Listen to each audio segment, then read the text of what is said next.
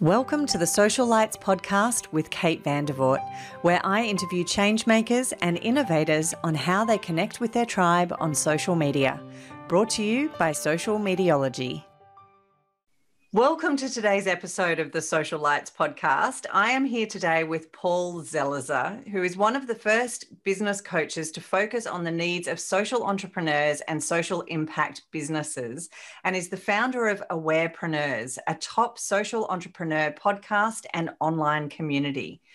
Paul has helped hundreds achieve their impact and financial goals whilst learning to create an enjoyable life. He's the former director of social media for Wisdom 2.0, one of the premier conscious business brands in the world. In that role, he helped create and implement strategies that grew the conference from 650 attendees to over 1,800 in 1 year. Paul is passionate about the intersection of conscious business, social impact, and aware practices. I am so excited to be here today with you, Paul. Welcome. Thanks so much for having me, Kate, and congratulations on what you're doing with the podcast. It's awesome. Excellent. So, Paul, tell me, what is it that lights you up? What inspires you to get out of bed in the morning?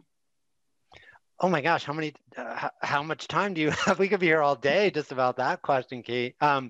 Three things. Number one, the people I love. My life is full of just remarkable humans, both on the personal and community level. I live in downtown Albuquerque. I've lived in New Mexico since 1993. The layers of amazing humans, whether it's my trail running buddies or my men's group or the, working for positive impact locally, I'm just surrounded by amazing humans. The work I do, I work with people who very intentionally put values and positive impact at the very top of their priority list. And when that's who you're working with, it just attracts a certain amazing kind of human. And then nature, whether it's the garden in my backyard or, again, people have heard of the Rocky Mountains.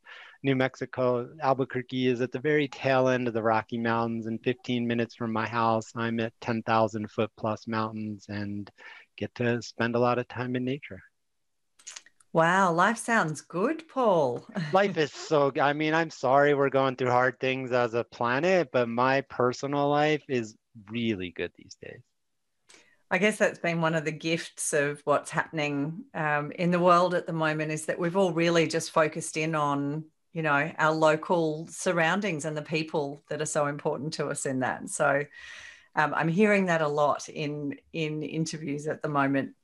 So tell us a little bit about your journey, Paul, up to launching Awarepreneurs. Yeah, it's fascinating. I like to joke that the universe tricked me into becoming a social entrepreneur. So it's a little bit, in the indigenous traditions in New Mexico, there's something called the coyote tradition, which is like the trickster. And it seems to be something that's been very active in my life. So I knew I wanted to help people. I didn't want to just go chasing money. I grew up in the suburbs of New York. If anybody knows who Martha Stewart is, she was 15 minutes down the road. It was very about how you looked and how much money you made and what kind of car you drove. And I knew from a young age, while I was grateful we lived a good quality life, there was something that wasn't a fit for me. And I wanted to help people. So I went into community mental health. Like, how do you help people? You find people who are going through really hard situations and you roll up your sleeves and you go to work. So I did community organizing and had a master's degree in counseling and mental health and did that for 15 years.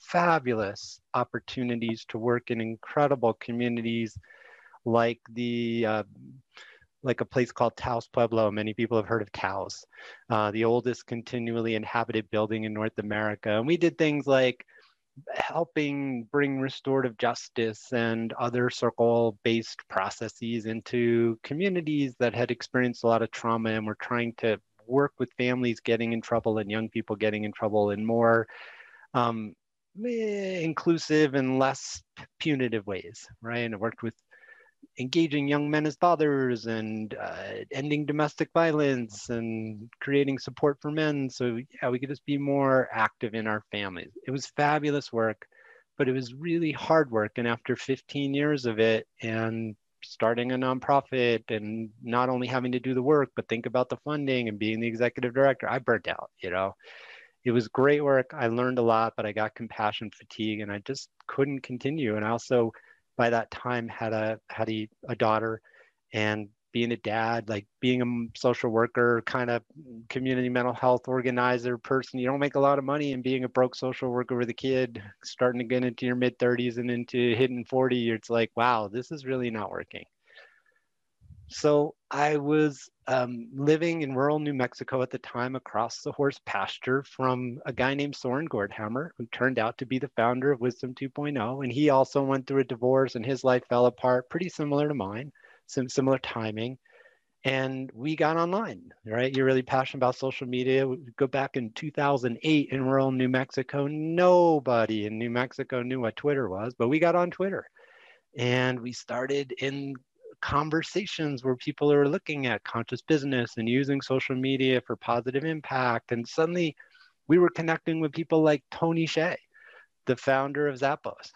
And just through the power of meaningful dialogue, it was a smaller community then. And it turned out that Tony and people like him were really interested in conscious business principles, and there weren't that many people talking about it. And we weren't rock stars. We certainly did not have billion-dollar a year businesses. I was literally at Zappos World headquarters on the day they were handing out T-shirts, right? Here I am, like trying to reinvent myself as a, you know, a community mental health guy, get invited to Zappos on the day they're handing out T-shirts to their employees saying, thank you for making us a billion-dollar a year company. This was 2009 or 2010. We went to Google, and Google had a search inside yourself program, which was mindfulness and emotional intelligence, but they were playing their cards really close to their chest. They weren't telling a lot of people about it, but because we were on social media, they're like, you guys are talking about conscious business, and come to Google, and we're doing this thing, and we don't want to necessarily tell a lot of people, but come to Google. And like one opportunity after another started to open up, and Soren decided to write a book and then create a conference called Wisdom 2.0 and asked me to come work for him. And like suddenly I'm in Silicon Valley at Facebook and at Google and talking to LinkedIn and the chief technology officer at Twitter and all these incredible people who were building these technologies but were very hungry for the conversation about what's the wise use of these technologies. And that wasn't necessarily happening in their company culture. They were just trying to improve the product itself, but they're like, wow, this is really powerful stuff. What do we do with it? And Wisdom 2.0 took off. It was the right idea at the right time. And partially because I was just in the conversation with so many thought leaders, one thing led to another. And then, like I said, the universe kind of tricked me into becoming a business. I learned about how to use Twitter from the chief technology officer of Twitter. How would you use this to build community and enhance certain kind of conversations? And the chief engineer at Facebook. And like, it was an incredible opportunity. And I'm deeply grateful, Kate, that it just kind of came from what you're so passionate about, being in conversation that's really true to your values and showing up on social media. It wasn't some like hashtag we used. It wasn't some paid Facebook ad strategy. It was really genuine, deep dialogue about something that we were passionate about and connecting with other people, particularly leaders in that movement in authentic ways. And the invitations and the referrals just kept coming. I am totally professionally crushing on you right now. You know what? So much of who I am today and the work that I do came from my first experience at Wisdom 2.0. And so I will thank you as probably the person that wrote the tweet that educated me about Wisdom 2.0. And that took me there. You said you went in 2012. I worked at Wisdom 2.0 as a social media director from 2012 to 2014. So yes, I might have written that. Yeah, and I literally, I can't tell you how excited I am by this conversation, because I literally had been working in social media for probably 3 years by then, and was still finding my feet and figuring out where my niche, or niche, as you like to say in the US, always makes me feel itchy, that word, that, you know, where my place in the world was. And it was very new, social media back then. But to actually, and I, you know, flew to the US and showed up at this conference really not knowing what was going to happen there. And it completely transformed my life, both personally and professionally. And that was where I got this burning curiosity about the intersection between humanity and technology, and how amazing these technologies can be to bring us all together. But also the willingness to explore the shadow side of that was really, that was so important to me, because everything then was social media and it was all flashy lights and how wonderful it was. But I could already really see some of the shadow side of that. So being in a place where all these humans were coming together to discuss this was like being a kid in the candy store. And the 2 days that we had at Googleplex as part of that just literally blew my mind. And again, was so transformational for me in my business and my personal life. And very much so, Kate. It was just what led up to that, and being in those conversations, and who I met, and what's happened since then. I left Wisdom 2 in 2014 and moved more in the direction of like more explicit social and impact entrepreneurs. That was my training and my wheelhouse in New Mexico, and that's what I wanted to stay true to. I am grateful to Google and to Facebook and to Twitter, and that's not my wheelhouse. I want to use those tools, but helping those large organizations figure out that I want to help people who are really pushing, like we're in a really poignant moment on planet Earth in terms of some big issues, obviously with the pandemic, but I'm talking about things like, is life going to be inhabitable? Is this planet going to be inhabitable for our children and grandchildren? And if so, is it the kind of planet that we want to pass on to them? Kind of conversation with climate change and the racial reckoning that we've seen certainly here in the US and other countries as well. Just massive inequalities that have been exposed by COVID, not just COVID itself, but who has access to good healthcare and vaccines and so many other issues. That's my wheelhouse. That's where I want to be working with, who has the on the ground helping everyday people at scale kind of solutions, and how can we use these technologies. And so that's what I focused on since 2014, and that's what Awarepreneurs is all about.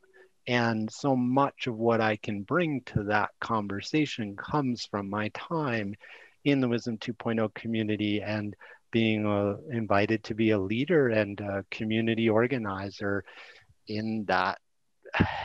It was a laboratory. We didn't exactly know how to do this either, because like you said, so many of these tools were so new.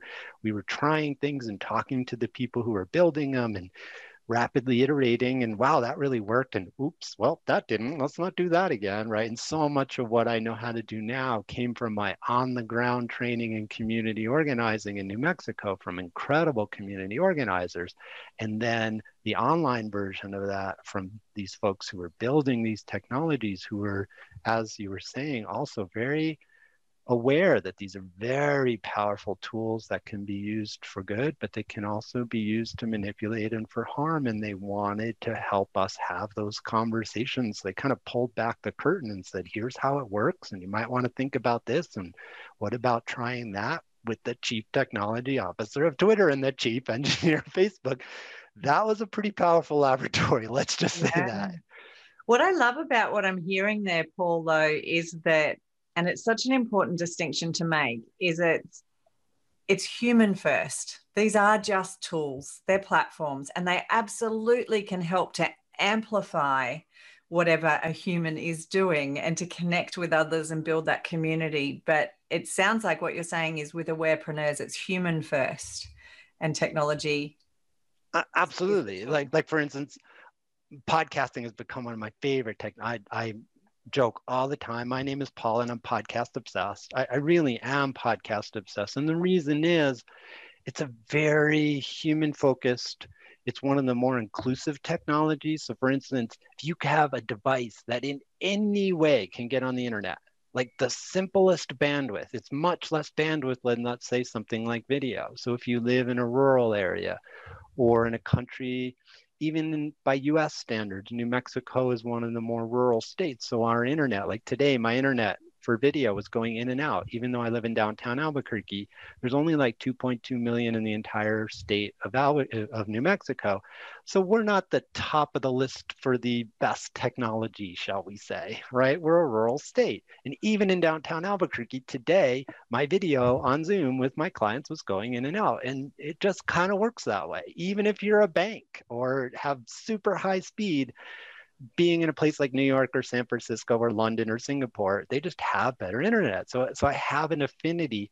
I love that podcasting is so inclusive. As long as you can hear, or the host does a transcript, or some way you can take part in the conversation, there's any way you can get the drippiest, the slowest internet, you can participate in the conversation. And that speaks to me. And we have listeners all over the world, and members of our community come from all over the world because they hear us on the podcast and they want to join that conversation. That is so aligned with who I am and what I'm all about. And so what's the intent of the Awarepreneur podcast? The podcast, the way we talk about it, I'm a huge fan of Venn diagrams. We just did a Awarepreneurs masterclass before this, and I was joking and they were teasing me, our members, about my affinity for Venn diagrams. If anybody doesn't know what a Venn diagram is, it's circles that intersect, and where the intersections happen, something really interesting. So we talk about the podcast as the intersection of conscious business, social impact, and awareness practices. And where those three meet, something very interesting to me and many other people is happening there. And I think those are some of the three most important, or at least most powerful, technologies or forces for good on the planet right now.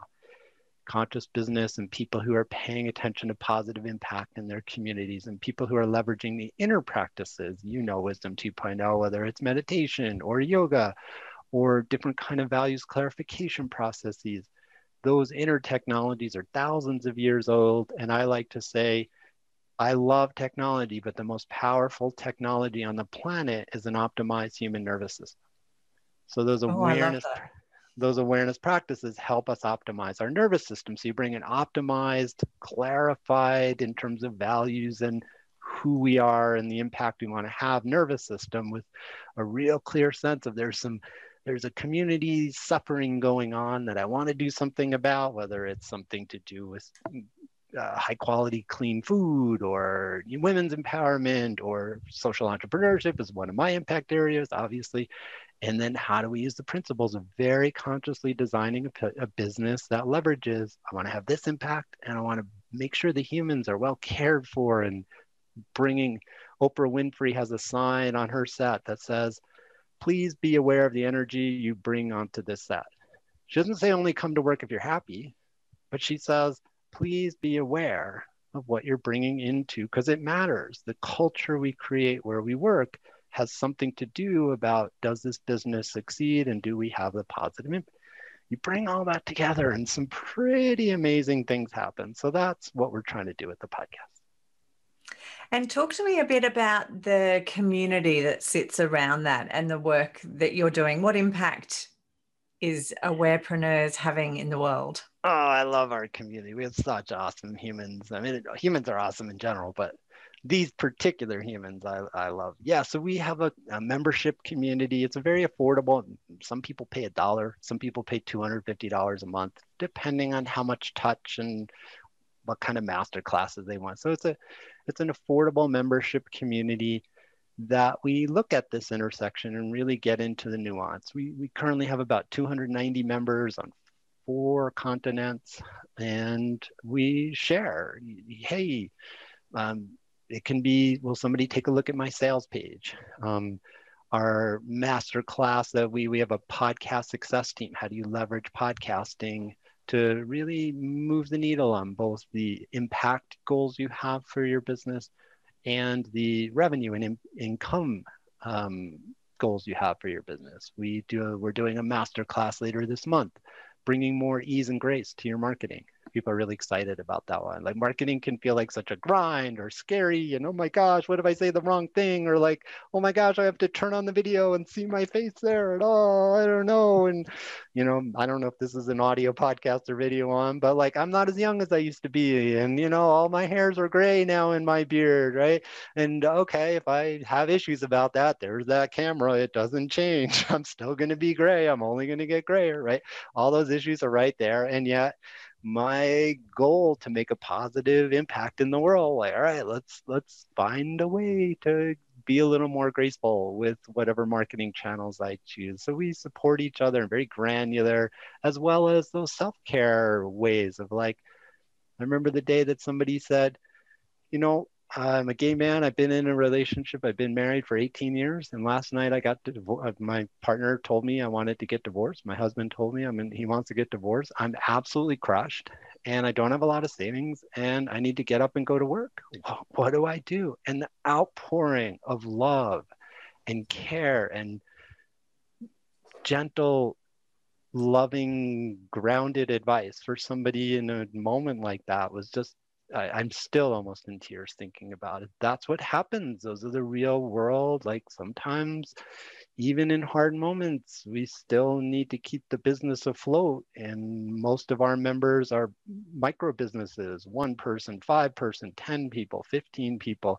We don't have a 1,000-person company that somebody can get a family leave very easily. Take 6 months off. Don't worry about it. Here's your salary. That's not most of our members' realities. So how do we balance the real, just real of running a business like this? That's what we do. Yeah, it's one of the most beautiful things that I think these online technologies can provide is that connection that would never happen otherwise. Yeah. I was reading a Facebook post last night from a woman I met in 2012 at Wisdom 2.0, and we met at Googleplex. We literally ended up in a group together and didn't talk to each other after that, but we connected on Facebook. And I feel like she's one of my closest friends because she constantly is commenting about my kids, and she's never met my children or has no idea what's going on in my life right now other than what I share on Facebook. But yeah, she posted last night that, she's really struggling. She's in the US, and that she's really struggling at the moment with the isolation, and she's had a whole lot of personal things that have collided with that.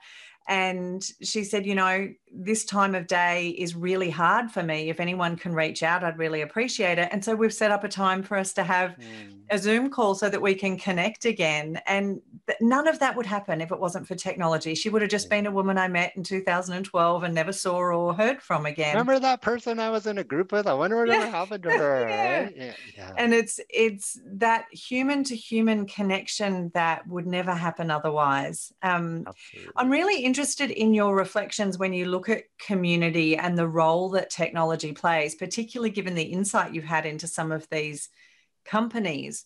What kind of strategies do you use to really build that community and connect people using technology? There's kind of 2 layers as I hear you ask that question of awareness. One is, how do you grow a community like that? And then how do you deepen or connect or build something that's not just a bunch of humans on some platform? And those aren't the same question. I'd kind of tease that apart. So in terms of building, I think there's a lot of strategies, but one of the things that I learned at Wisdom 2, and Soren's very, very good, is thinking about really engaging the thought leaders as much as you're able to. So one of the reasons Wisdom 2.0 took off is Soren was very skillful about getting into conversation, and the way we learned how to do it, and I still practice today, is finding, there's a wonderful coach here in the US called Pam Slim, who's a business coach in Phoenix, Arizona area. And she talks about finding the water holes. Like Wisdom 2.0 has become a water hole. It's where people get, like humans want to gather. We all need to drink water. We're going to go somewhere to get our water.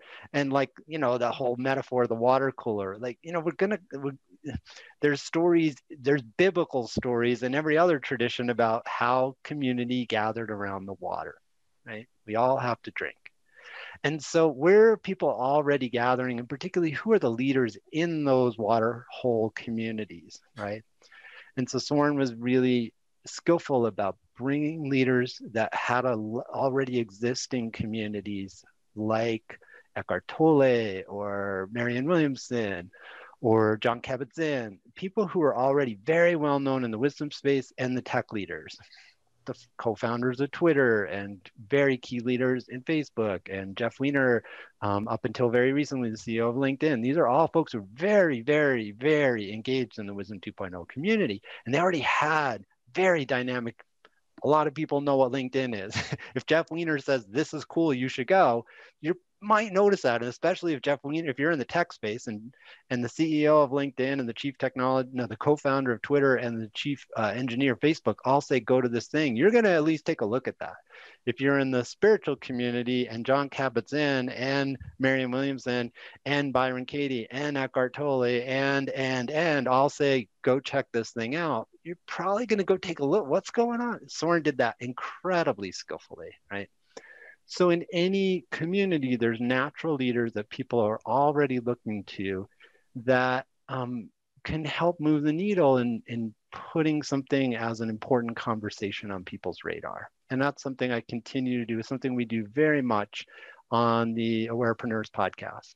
We're looking for people who have very interesting and willing to have conversations that are hard and many people are avoiding.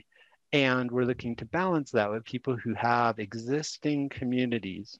One of our guests fairly recently has 800,000 followers on LinkedIn.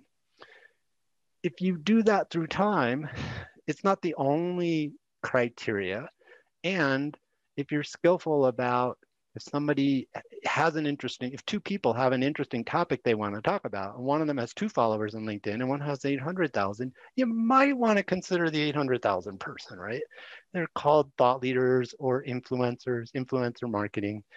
That kind of an approach done organically and genuinely with an awareness that you're doing it to have positive impact.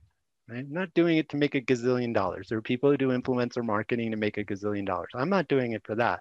I'm doing it because I want to gather up the leaders because I really want to move the needle and help more social entrepreneurs make more money, hire more people, and get people out of working for companies that aren't aligned with their values. That's one of my, I can pull on that lever, move the needle, and make the world a better place by helping people work in companies or their own business where they feel aligned with what they're doing, as opposed to hating, but they need a paycheck, so they go there and they do work that harms planets, harms communities, harms them, harms their family, but they need the paycheck, so they stay. So that's one of the key things that I learned from that conversation. Find influencers, find people who are passionate about the topic, having hard conversations, and try to do it with thought leaders. That's just it costs nothing. It costs intelligence, but it doesn't cost dollars. It costs time, but it doesn't cost dollars. I love that concept. I actually was on an interview just a couple of days ago with the leader of the world's largest octopus fan club. And the reason he set that up is that he believed that octopuses are really misrepresented, and he wanted to focus on environmental sustainability and support of the octopus. And he literally leads the world's largest octopus fan club.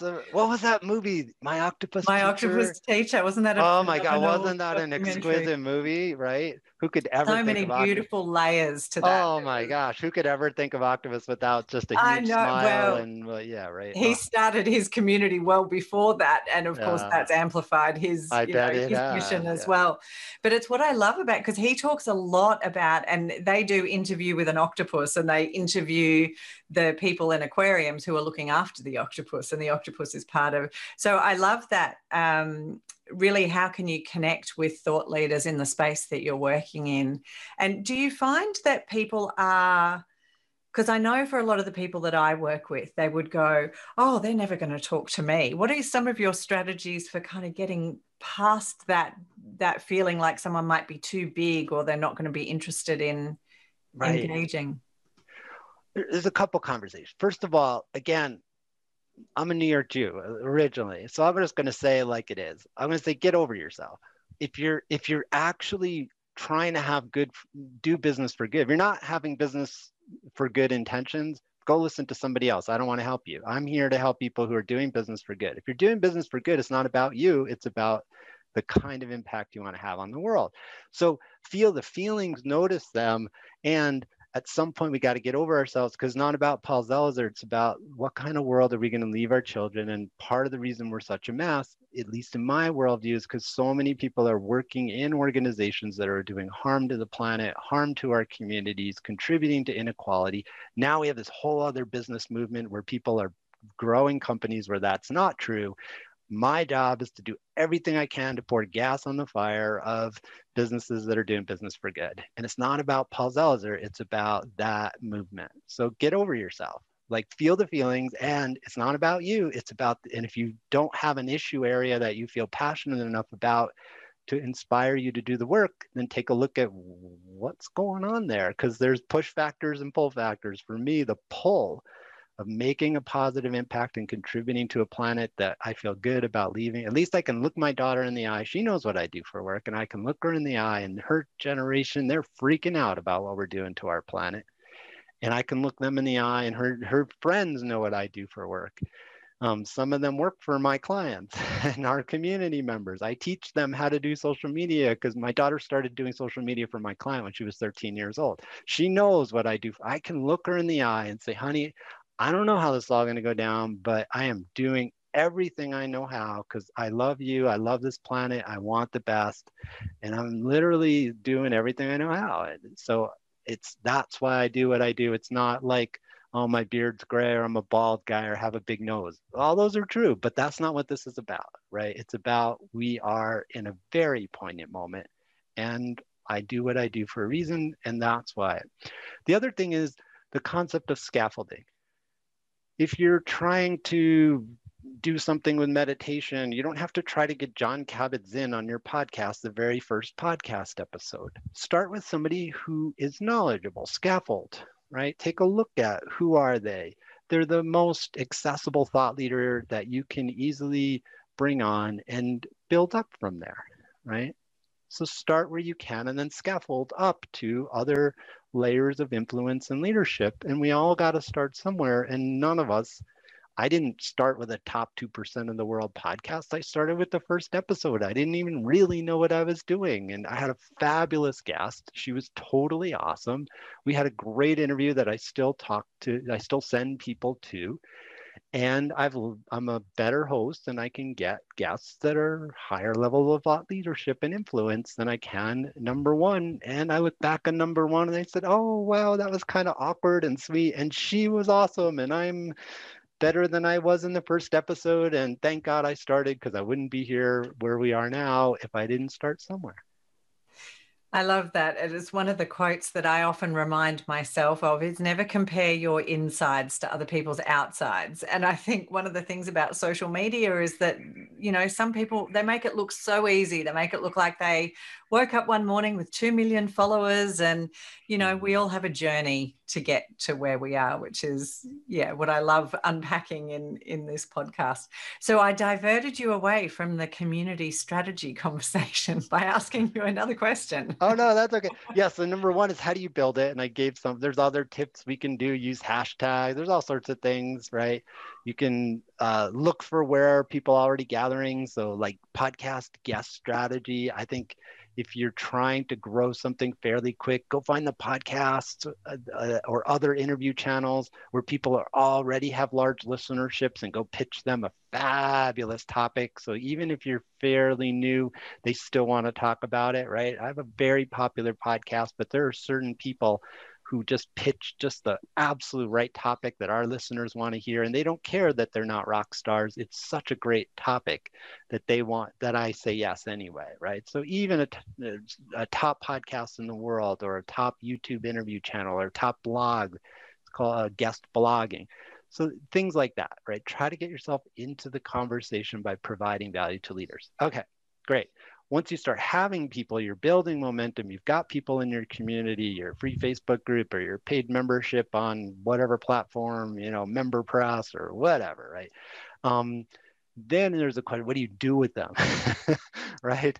A lot of people are like, oh, I want to build community. Great. Okay, cool.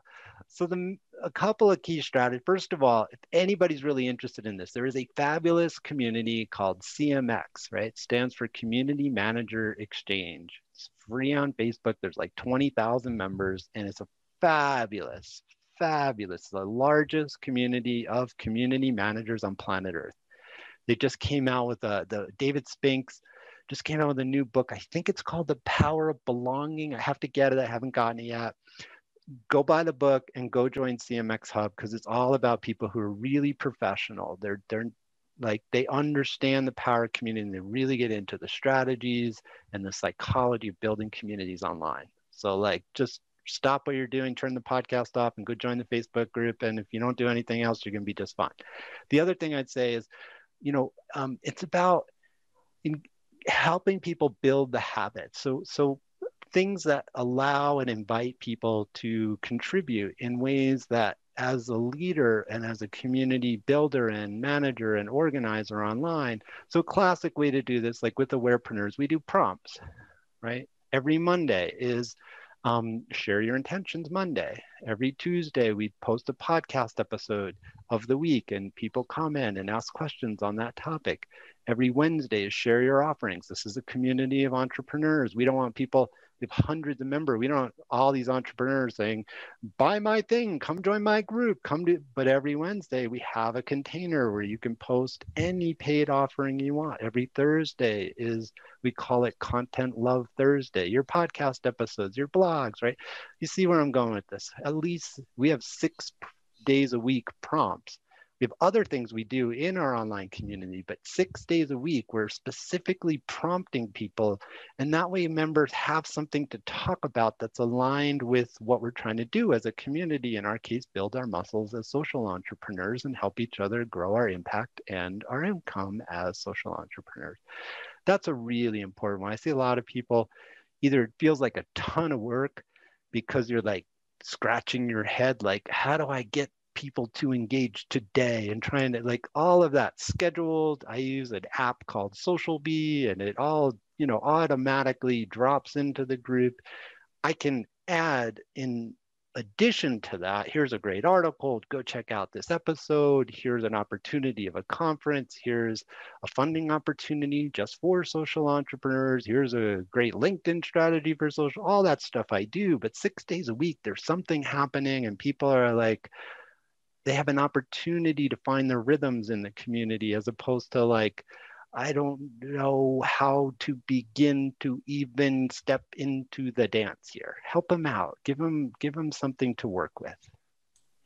Yeah, we often talk about communities. It's a community rather than just a gathering of people in a Facebook group. Once the leaders can step out of the conversation and the conversation continues, and there's exactly that relationship that occurs between people. And it's the biggest challenge for brands and businesses, is how do they get their brand out of the middle of the conversation, exactly, and really create that dialogue and that connection.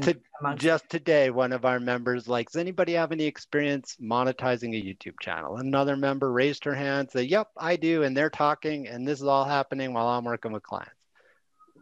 Right on. How cool is that? You two are awesome. Celebrate them, give them some love, and go back to working with clients or being on this podcast, right?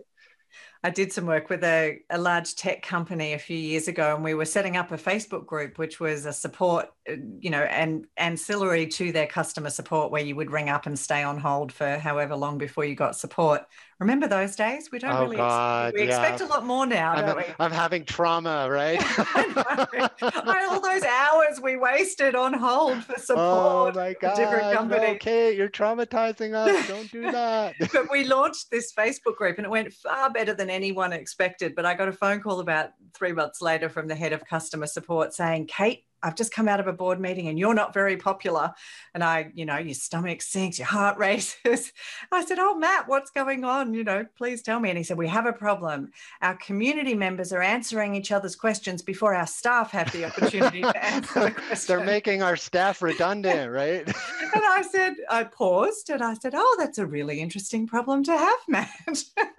And how wonderful that their customers actually care enough about their brand and their product that they will support each other. other around that. Right? How cool and of is course, that? there's metrics you need to put around it to make sure it's safe and all those sorts of things. But it was an interesting conversation to have where they thought it was a really big problem that their community were helping each other out rather than them being able to be the center of the conversation. I want to say one other thing, since a lot of your listeners are entrepreneurs. I love that, Kate. And I'd even walk the needle, like what's possible even past that is your customers or your community teaches you how to make a better product, make more money, and help more people. That's like over and above, like not, I love what you're saying there, but I'll give you an example. One of the really popular examples about community effectively, when a business sets it up and invites it, I believe it was BMW. It was a car, it was either, it was one of the German car manufacturers, either BMW or Audi. They created an online community for their car enthusiasts, like people who'd been buying those cars for like at least a decade. And they partnered them up with the engineers. And the enthusiasts actually taught the engineers the exact kinds of decisions about how to make the cars better. And those folks love the cars more. They turned from brand, like this is their brand, to like brand evangelists. And they like, it became one of the most successful marketing thing they ever did because the car got much more precise for this exact kind of person.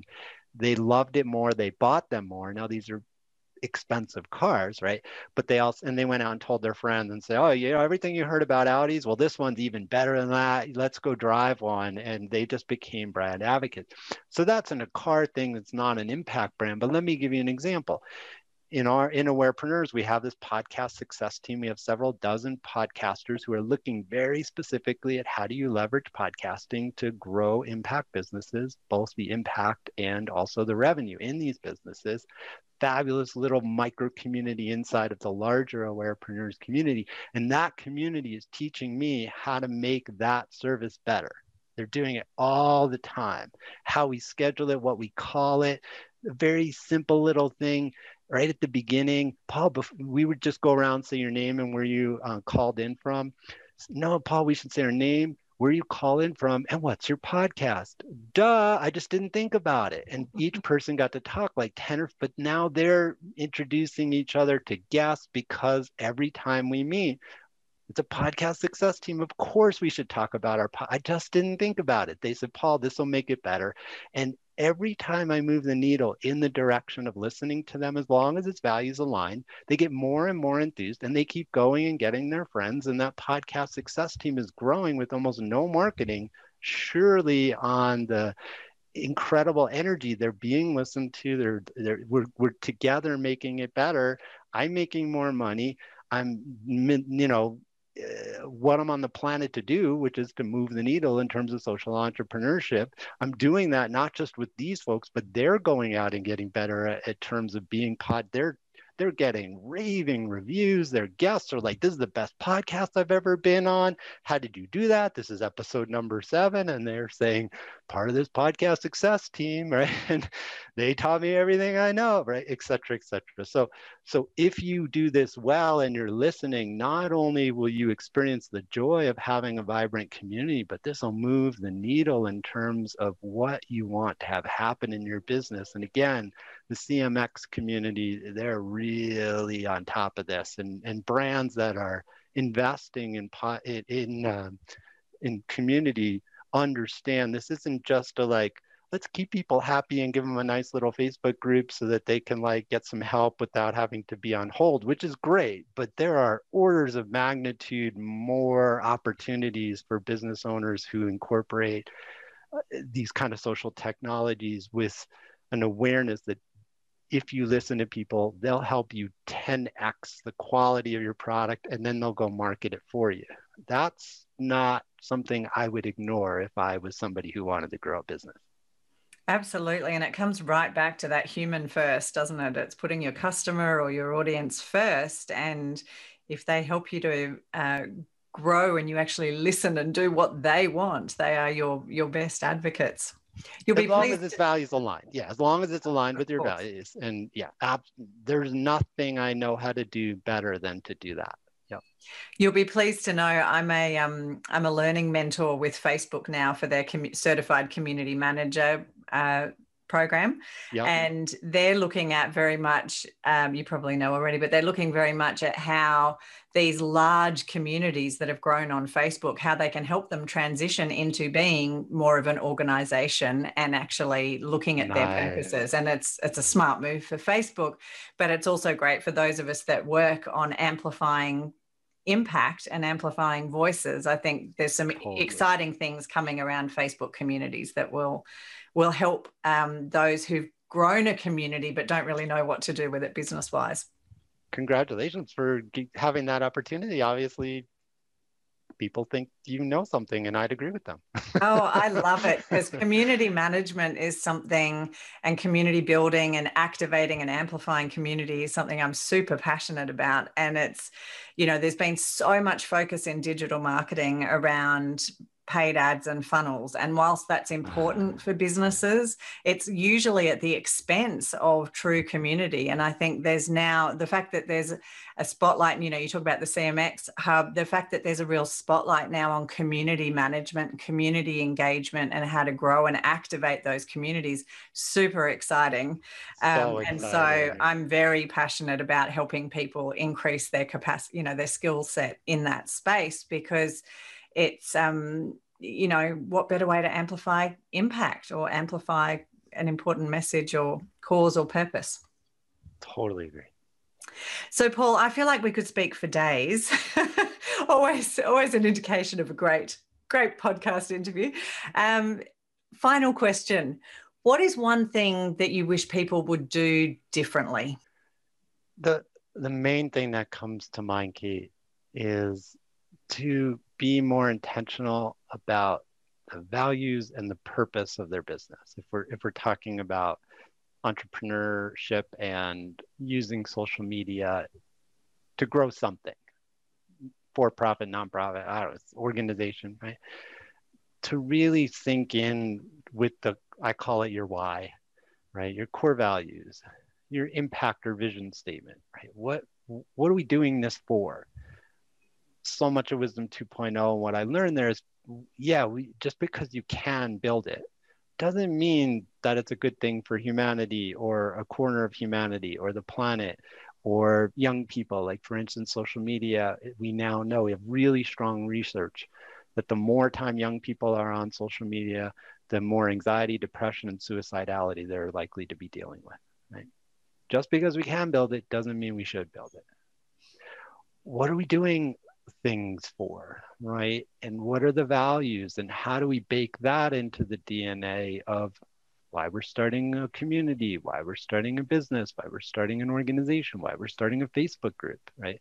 That we start with that very clear, these are our values, this is the impact we want to have, whatever it is, answer that first. I see so many people, the cart before the horse. They start a thing and it just gets into, when there aren't those kind of collective boundaries or collective intentional levels, we get into some horrific situations, including our young people killing themselves and all sorts of horrible things, because we're not doing the hard work of, what am I doing this for? And at least to the best of my ability, when I or we are starting the thing, whatever the thing is, here's the reason why, and that's going to guide us, as opposed to just starting it because we can, or from ego, or from single bottom line profit. Oh, I just want to grab a bunch of money. Over and over and over again, I see harm being done when things don't have a clear set of values and impact driving. And I wish that would just be wiped off the face of the earth. Like, this thing was started for this reason. We're going to do our best to follow these values. If we get off track, we're all human. We're going to come back to those values and revisit it and reorient ourselves. We're all going to make mistakes. But when we don't have those conversations, humans do a lot of harm. A lot of harm. Mm-hmm. Mm. Great way to finish off. Bring us back to what's most important. Thank you so much, Paul, for being here today. I've really enjoyed speaking with you. How can people find you? We'll include all of the amazing links you've talked about in the podcast today. We'll include those in the show notes, but where would you like people to go to find you? I'm not that hard to find. There aren't too many Paul Zellers on the planet, but the easiest place is just go listen to the Awarepreneurs podcast, go check it out, join the conversation. And if you like what you hear, come find us. Fantastic. Thank you so much for your time today, Paul. I really appreciate it. Thanks for having me, Kate. And again, congratulations with what you've built. Thank you for joining us on the Social Lights podcast, produced by Social Mediology. You can connect with us on Facebook at Social Lights Podcast, and you can find today's show notes and more episodes at socialmediology.com.au/social lights. Please subscribe in your favourite podcast platform to receive future episodes and share with your tribe to inspire others to action.